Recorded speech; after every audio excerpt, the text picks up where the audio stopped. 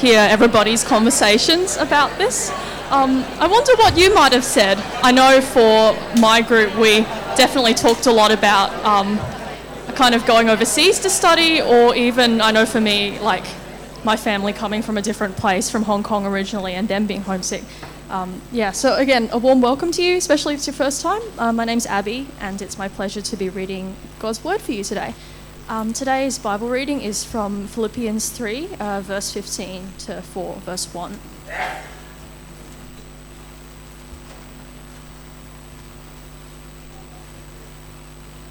And before we begin, let me pray. Dear gracious Lord, thank you so much for your word. Thank you for how you teach us in it, of Jesus and who he is, Lord. I pray that you would please teach us and remind us of our citizenship in heaven today, Lord, and of the hope we have. I pray for Matt that you would please help him to teach from your word with clarity and winsomeness, Lord. I pray this in Jesus' name. Amen. Philippians chapter 3, verse 15. All of us then, who are mature, should take such a view of things. And if on some point you think differently, that too God will make clear to you. Only let us live up to what we have already attained. Join together in following my example, brothers and sisters, and just as you have us as a model, keep your eyes on those who live as we do. For, as I have often told you before and now tell you again, even with tears, many live as enemies of the cross of Christ.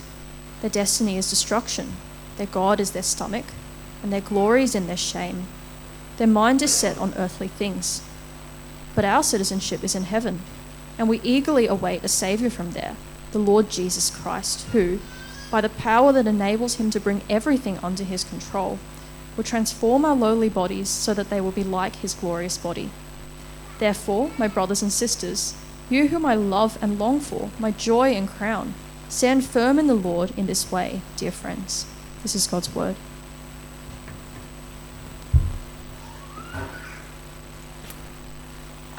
All right, thanks, Abby, and good morning, everyone, again. I don't know what sort of stories that you shared just then about being homesick. I remember for me, the first time I felt really, really homesick was being away for 3 months in East Africa. So I don't know if any of you had that story as well about being overseas for a decent period of time. I think you do have to be away for a fair amount of time. Like if you're away for a couple of weeks, you're probably not away long enough to have that deep homesickness. But I remember being away for 3 months. Being away for 3 months in a culture so vastly different place with lots of poverty, where it's dangerous, where life just seems so much harder, just even for the locals living there in their slums and doing that kind of thing. So I was away for 3 months, and I reckon after about the first month, it really started to hit me, right? First few weeks, everything's new and exciting, and you're just kind of taking it all in, and you're just trying to understand it all. But about the end of that first month, I definitely started feeling really homesick. And so I don't know if you were kind of sharing some stories of that, just that deep longing just to be back home, in the comfort of your own home, with the culture that you understand, with the people that love you around you. Now, I don't know if you talked about this, but I distinctly remember some of those funny things you start clinging onto as your little snapshots of home. See, I remember being away in Africa, and the thing that kind of was my little symbol of home was a Wheels magazine. A magazine about cars. I'm not even really that big into cars. I think I bought this at the airport because I knew I needed to buy a car when I came back home, and so I grabbed this magazine, and for some weird reason, just pictures of turbocharged Commodores just reminded me so much of home. I remembered other little things. It was a phone call from home, and back then it wasn't just as easy as FaceTiming someone. No, a phone call from home probably cost about $20 or $30 per call. And then I remember a friend who came up and joined me and the couple of friends I was traveling with. And anyway, he brought like half a suitcase full of Tim Tams, right? Which is the absolute ultimate kind of souvenir from Brisbane, from Australia, and the thing that kind of reminded us of that. So I wonder what that feeling of homesickness was like for you.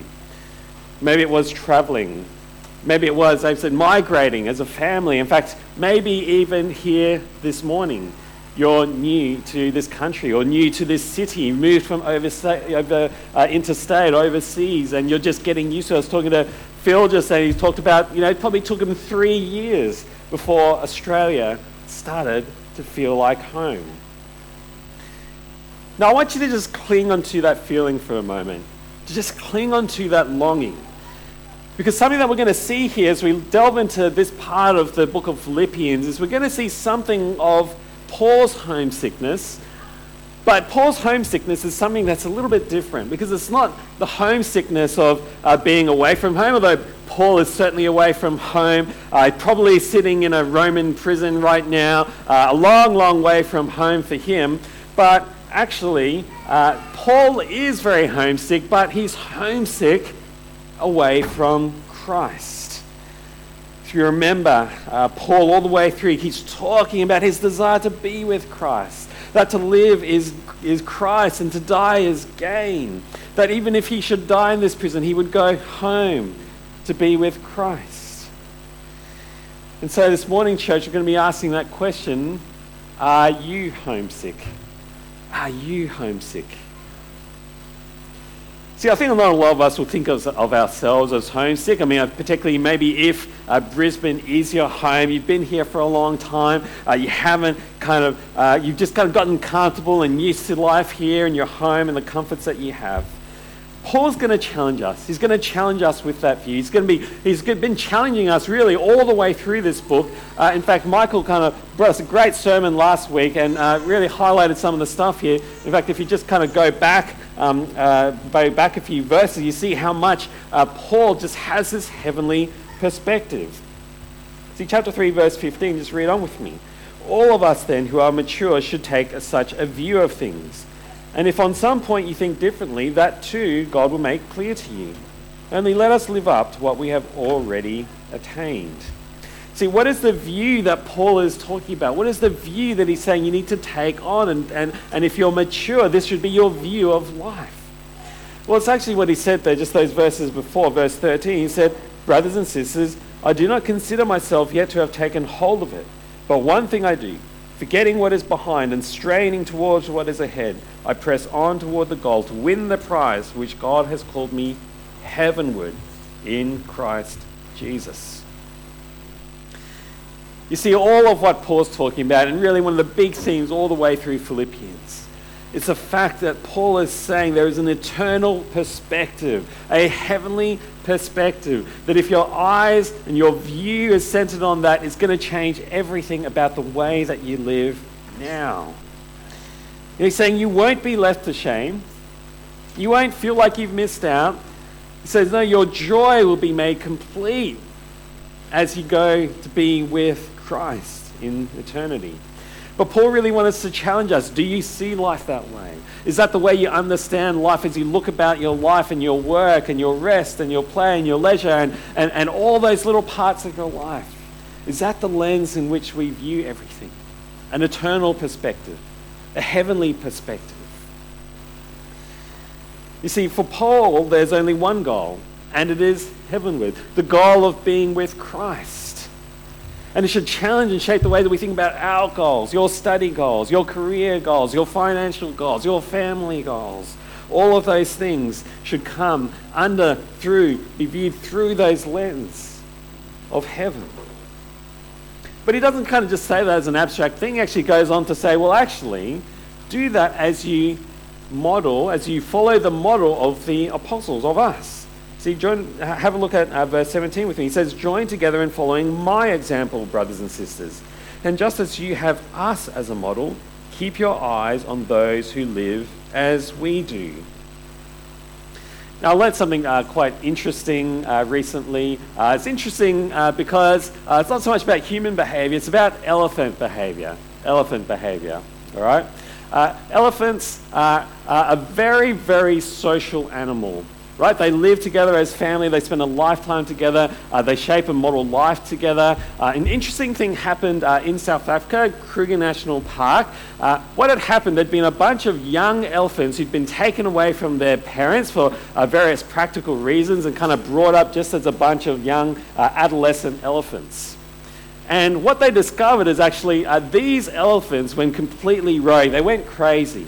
Right, when they became kind of teenage, equivalent adolescent elephants, they went and trampled to death a whole bunch of rhinos. I mean, I'm talking rare, endangered rhinos. They just kept finding these rhinos turning up dead and trampled. It wasn't from poachers, their horn, everything was all intact. And what they discovered was it was this bunch of young elephants. And so what they worked out is that when they brought back in some of the elders of that elephant flock, that behavior started to go away. And what they actually needed was actually the example of those older elephants to show them the way, to show them what it means to live peaceably amongst, as a flock, to live peaceably amongst all the other animals of the jungle. Now, I think that's an incredible example. I think that even elephants need that example for them, and I think it's a little analogy for us as well. So if you see what Paul was saying there, actually follow our example and follow those who equally live out the example. And what he's talking about are those who clearly have that picture of heaven on their minds. And that's the thing that they live for. That's the thing that shapes everything that they do. And he's saying, look up to those. Look up to them. Follow them. Now, I actually think this is a phenomenally challenging concept if you think about it. Now, in lots of ways, everybody follows someone. Everyone's got some example in which you follow. I think generally, from what I've seen, generally we all love to kind of look up to that person who's just that little step ahead of us in life, And so, if you're a kid in Sunday school, you actually really genuinely look up to those teachers. And at a certain age, actually, you start to look up to them even more than your own parents because, well, they're those cool teenagers or they're those cool young people who are the people that you aspire to want to be one day. Or as a teenager, you might start to look to those young adults. Or as a single person, you might go, well, hey, what's that next stage look like to be married? Or if you're a married person, or if you might look up to those who have family. And if you've got family, you might be looking to those who've been through that and are now empty nesters. And actually what Paul is saying is that everyone's got a role here. Everyone's got a role in the family of Christ to keep modeling what it means to follow Christ. That's why everyone is valuable within the family. That's why everyone's important and needed. That's what we've all got to consider. What is the kind of model? What example are we leaving for those who are following after us? I think that's a daunting thing. It's a challenging thing. But it's also a very rich thing, isn't it? Because actually, if we're doing that well, we can keep modeling that to each other and keep passing it on for the following generations. And so Paul says, follow the example of those who follow our example as apostles. Now, here's the negative flip side, okay? See, Paul says that actually many have lost their way. Many have lost their way. Verse 18. For as I have often told you before, and now tell you again, even with tears, many live as enemies of the cross of Christ. Their destiny of destruction, their God is their stomach, and their glory is in their shame. Their mind is set on earthly things. Now, it might be easy to kind of immediately look at those verses and kind of go, oh, well, he's talking about the world out there, the non-Christian world, the pagan world out there. That's kind of, all about, worldly things and earthly things and as enemies to the church. But actually, I think what you'll find in the context of Philippians, he's talking about those from within the church. He's talking about those who oppose, who by word say that, yeah, we are followers of God, but who actually live a completely different way, who live as enemies of the cross. Why? Because they're focusing on something wholly different. See, what do you pick up about them? Well, you pick up on a whole bunch of things. Their focus ultimately is on earthly rewards. Their God is their stomach, their glory is in their shame. Instead of being focused on heavenly rewards, we're all focused on what's coming here and now. Now, probably, he's probably talking about this kind of circumcision party, right? You see that all the way through Philippians. This people who keep insisting that actually all of this, it's all about your image as a good religious person. You know, you've got to be following the law. You've got to be circumcised. You've got to be bringing the right sacrifices to the temple and doing all these earthly religious kind of things and reaping earthly kind of rewards. But Paul says, no, it's not about that. It's about heavenly rewards. It's about that which you can't grasp hold of here and now. You know, I remember a well-meaning friend once said to me at uni, he said, hey, look, yeah, do the church thing on Sundays, you know. I do the church thing on Sundays too. But at uni, don't talk about it. Don't bring your Christian stuff here because, you know, it really I notice it really drops your street credibility here, you know. It's like the main thing, the goal for life of him was girls, it was parties, it was popularity.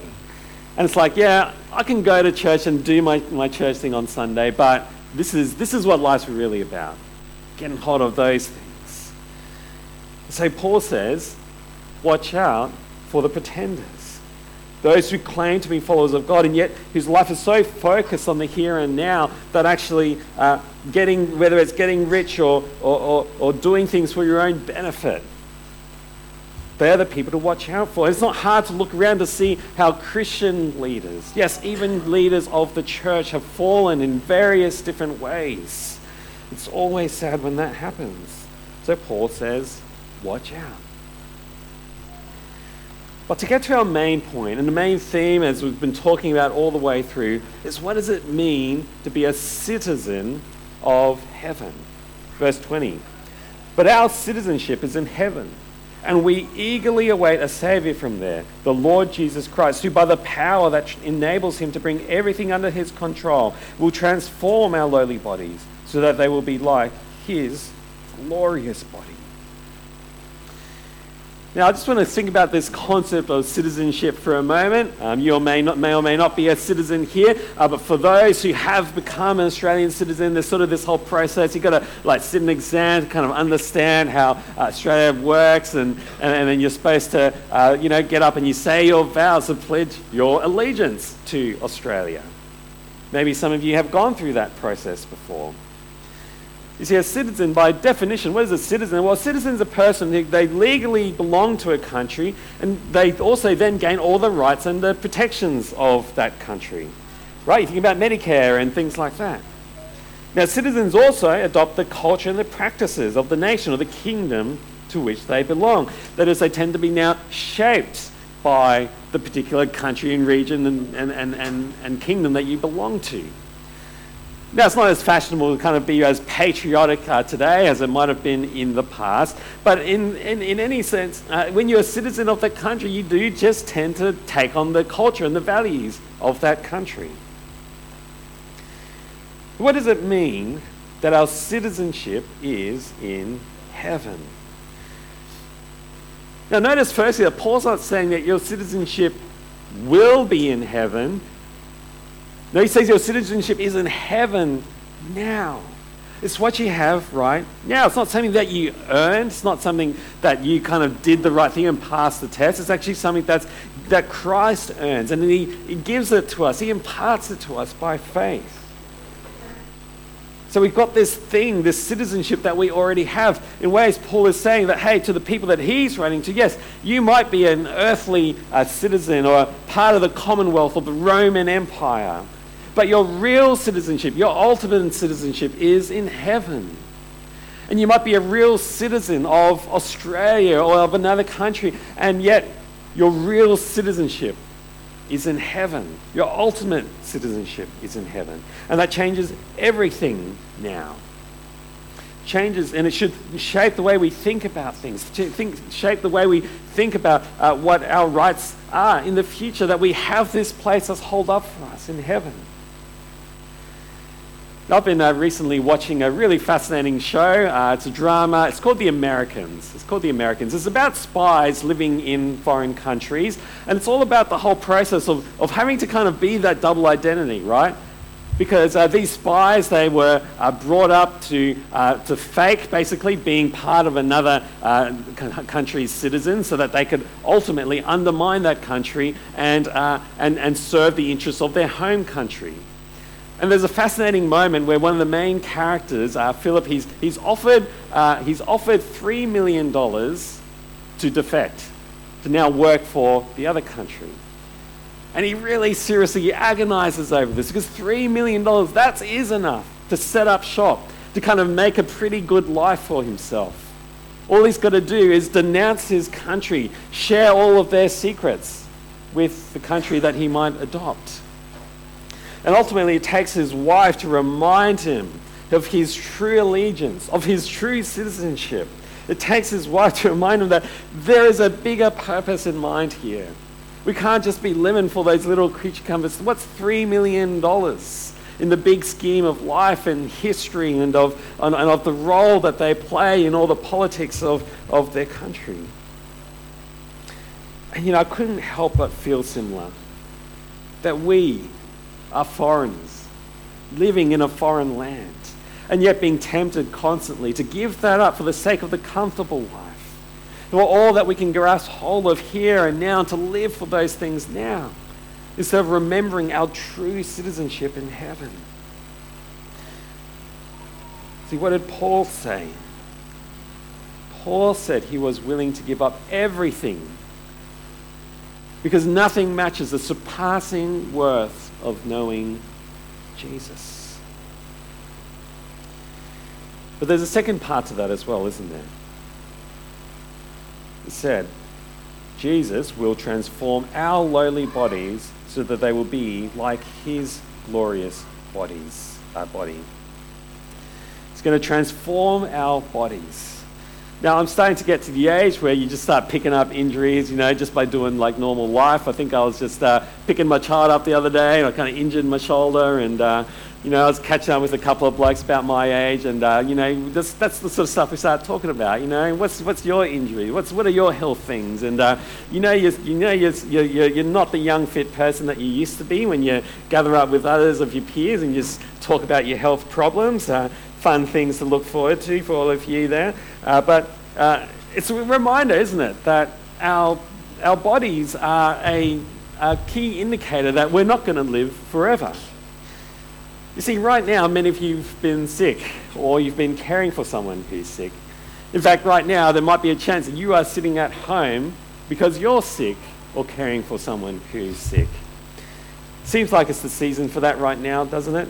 In our family, we've kind of gone down one by one over the course of this week, and my son Aidan had 3 days off school, which is totally unheard of for him. Now, it's frustrating, isn't it? Sickness is so frustrating. You're just at home, you feel horrible, you just want to get back to being able to do stuff in life and get on with the job. But let me tell you why I reckon getting sick every year might actually be part of God's grace to you. Because getting sick every year reminds you that you're not going to live forever. Getting sick every year reminds you that this body that you inhabit of skin and bones and flesh and organs is slowly deteriorating. Getting sick is a reminder that actually this world that we live in is broken. That things are falling apart, not just our bodies, but our whole world is fracturing and falling apart in lots of different ways all of the time. And so as you take that moment to be sick and kind of, pitying yourself, cast your eyes bigger. Cast your eyes bigger. Look forward to the day. And remember that God has promised that he will transform this lowly, broken, ailing, sick body of yours and will bring you to a place in which there'll be no more sickness or pain or crying. And so I see how that can be a real grace to you to kind of keep pointing you heavenward, to stop focusing on this short earthly existence that we have. See, there's this great quote, and it comes from Hope Explored, this course that we do run regularly, because I think actually this picture of Christian hope that we have is something that's so attractive, isn't it? This is what Rick Otai says in that course. He says this: Christian hope is a joyful expectation of the future based on true events of the past that changes everything about my present. I love that as a quote. Love it. What is it? We've got this great, joyful expectation of the future. Why? Because Jesus has already died on the cross for us. He has already ascended into heaven. He has paved the way for us. And what does that mean? It changes everything. It changes the way we see life. It changes the way we do life. It changes the things we live for. See, friends, when you're sick or when life's just a struggle, remember that hope. Remember that hope. Now, in the last week or so, you may know this, but one of my personal heroes, Timothy Keller, passed away recently. A few years ago, he was diagnosed with pancreatic cancer, really nasty cancer, one that very, very few people outlive. But I love just reading some of his own reflections. He's been writing quite a lot about death and sickness over the last few years, as you can imagine. And I found it just really, really enlightening to kind of just learn from someone, a great Christian thinker, who's been thinking a lot about death and about the future for him. Let me read out a few bits of stuff that he's written lately. Here it is. Rather than living in fear of death, we should see death as a spiritual smelling salts that will awaken us out of our false belief that we will live forever. When you are at a funeral, especially one for a friend or a loved one, listen to God speaking to you, telling you that everything in life is temporary except for his love. This is reality. And as this spiritual reality grows, what are the effects on how I live? One of my most difficult results to explain is what happened to my joys and fears. Since my diagnosis, Kathy and I have come to see that the more we tried to make heaven out of this world, the more we grounded our comfort and security in it, the less we were able to enjoy it. Kathy finds deep consolation and rest in the familiar, comforting places where we vacation. Some of them are shacks with bare light bulbs and wires, but they are sonship locations, the spaces for which she longs. My pseudo-salvations are professional goals and accomplishments, another book, a new ministry project, another milestone at the church. For these reasons, we found that when we got to the end of vacation at the beach, our responses were both opposite and yet strangely the same. To our surprise and encouragement, Kathy and I have discovered that the less we attempt to make this world into heaven, the more we are able to enjoy it. No longer are we burdening it with demands impossible for it to fulfill. We have found that the simplest things, from sun on the water and flowers in the vase to our own embraces, sex and conversation, bring more joy than ever. This has taken us by surprise. This change was not an overnight revolution. As God's reality dawns more on my heart, slowly and painfully, and through many tears, the simplest of pleasures of this world have become sources of daily happiness. It is only as I have become, for lack of a better term, more heavenly minded, that I can see the material world for the astonishingly good divine gift that it is. You see what he's saying? That as the reality of heaven draws closer and more vivid for him, he realizes this goal is not to make heaven out of this earth and this earthly life that we have. We've already got that. And you would think that that means that he just lives a really dour, quiet life. No, what he says is that now he enjoys life even more. He treasures it. How precious are those little simple things in life? Because he's more heavenly minded. No holidays or work achievements can achieve that joy. In fact, the more you idolize success or leisure, the less you appreciate them. See, cancer was a real wake-up call, yes, even for the great Tim Keller. See, church, let's not wait till that moment. So let's wait till the cancer diagnosis before we start living heavenly minded lives. See, church, we should be homesick, shouldn't we? So my question to you is, are you homesick? Are you homesick, longing for that heavenly eternity that we will live with Jesus one day? Yearning for the day in which we can take up our full role as citizens of heaven. Yes, the world has so many good things to enjoy, but if we keep loading up our hope on getting the right marks, getting the right career, finding the right boy or girl, getting the right house, getting into the right school, whatever it is, friends, they will not bring us the joy that we hope for. In fact, take it from Paul. use whatever temporary life that we have left on this planet to serve others so that they might find their joy in Christ. See, when you grasp that, you can truly be the joy-filled servant, the one whose joy is found in Christ and in helping others know Christ. That your joy might be teaching little ones. It might be serving in our music teams, or might be serving in the multitude of ways around in our church. See, when you grasp this, church, we will then indeed start to take on what it means to be that true citizen of heaven. Now, I get that that challenge is hard. See, I think part of the challenge there is that you might be a citizen of heaven, but you've never been there before, have you? You've never been there before. In fact, the author of Hebrews really highlights this, and he writes about the fact that actually the Christian's life is lived by faith. So you read this. All these people, these are the heroes of faith in the Old Testament, all these people were still living by faith when they died. They did not receive the things promised, they only saw them and welcomed them from a distance, admitting that they were foreigners and strangers on earth. People who say such things show that they are looking for a country of their own. If they had been thinking of the country they had left, they would have had opportunity to return. Instead, they were longing for a better country, a heavenly one. Therefore, God is not ashamed to be called their God, for he has prepared a city for them. See, church, that's the Christian's life. That's the life of faith. Longing for that better country. Longing for the place that God has stored up for us. Now, I love, there's a little quote from a book called The Last Battle. It's sort of the last book in the whole Narnia series. And there's a moment where the characters finally get to that moment where they're kind of just on the cusp of what they call the new Narnia. The new Narnia. Now, I want you to just kind of put yourself in those shoes as you imagine just being on the cusp of that place. The new Narnia was a deeper country. Every rock and flower and blade of grass looked as if it meant more. I can't describe it any better than that.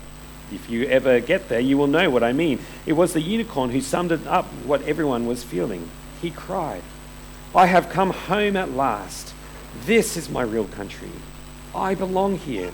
This is the land I have been looking for all my life, though I never knew it till now." The reason why we love the old Narnia is that it sometimes looked a little like this. The things that began to happen after that were so great and beautiful that I cannot write them. And for us, this is the end of all the stories, and we can most truly say that they all lived happily ever after. But for them, it was only the beginning of the real story. All their life in this world and all their adventures in Narnia had only been the cover and the title page. Now at last they were beginning chapter 1 of the great story which no one on earth has read, which goes on forever, in which every chapter is better than the one before. You know, church, I think it's a beautiful snapshot.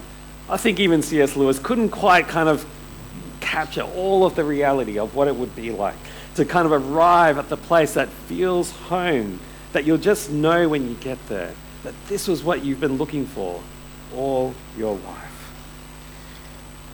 See, Christian, you know where you're headed because of the cross.